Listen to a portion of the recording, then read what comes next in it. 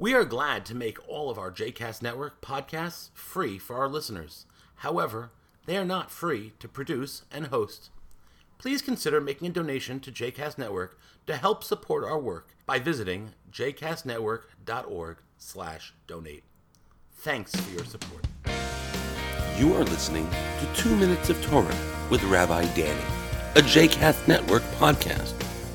For more information about Rabbi Danny, please visit rabbidanny.com. For more information about other JCast Network podcasts and blogs, please visit jcastnetwork.org. Shalom, and welcome to 2 Minutes of Torah, Parashat Shoftim, Caring for the Trees. Our family have just moved into a new home, and one of the items towards the top of our to-do list is what to do about the trees that we find in the front and backyards. In total, there are 5 30-foot trees that we have to take care of, 3 at the back and 2 at the front. The 3 at the back are part of the back garden and not causing any harm to anyone. But the 2 at the front find themselves on our driveway with limbs and branches that hang not only over our home, but over the home of our neighbours. And so we're struggling with whether to prune these trees or even ultimately to maybe cut them down. I think that part of this struggle comes from our Jewish background. We as Jews have always recognized the importance of trees.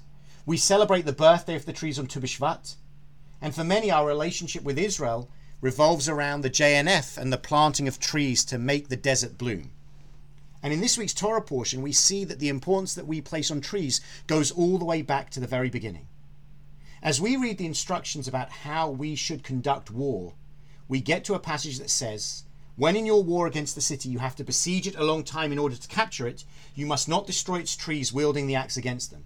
You may eat of them, but you must not cut them down. Are trees of the field human to withdraw before you into the besieged city? This verse makes clear that despite the conflict, despite the aggression and the destruction that accompanies warfare, we have to be mindful and conscious of not destroying the trees unnecessarily. We can eat from their fruit, but we cannot destroy them because they cannot move out of the way in the way that humans can. And then it goes a step further and says, only trees that you know do not yield food may be destroyed. You may cut them down for constructing siege works against the city that is waging war on you until it has been reduced. Trees are then subdivided.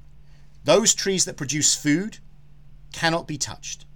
Other trees may be used for the siege works, but only cut down so that they can be used to advance the warfare and to eventually lead to success. It's an important lesson that we get about how we should conduct war. War is by nature often very destructive, but the Torah comes in and reminds us that we must be mindful to try and limit our destruction of the natural world wherever possible. We are the guardians of this earth and we have a responsibility to it even when we're waging war. And this is the lesson that we get in Shoftim. And for my family, as we struggle with what to do about our trees, perhaps this text offers us a lesson as we're not dealing with trees that produce food, and maybe that makes it a little easier in what we might have to do. But either way, the text reminds us that we have a responsibility to this planet, and that responsibility includes caring for the trees, both at times of peace, but also significantly at times of war.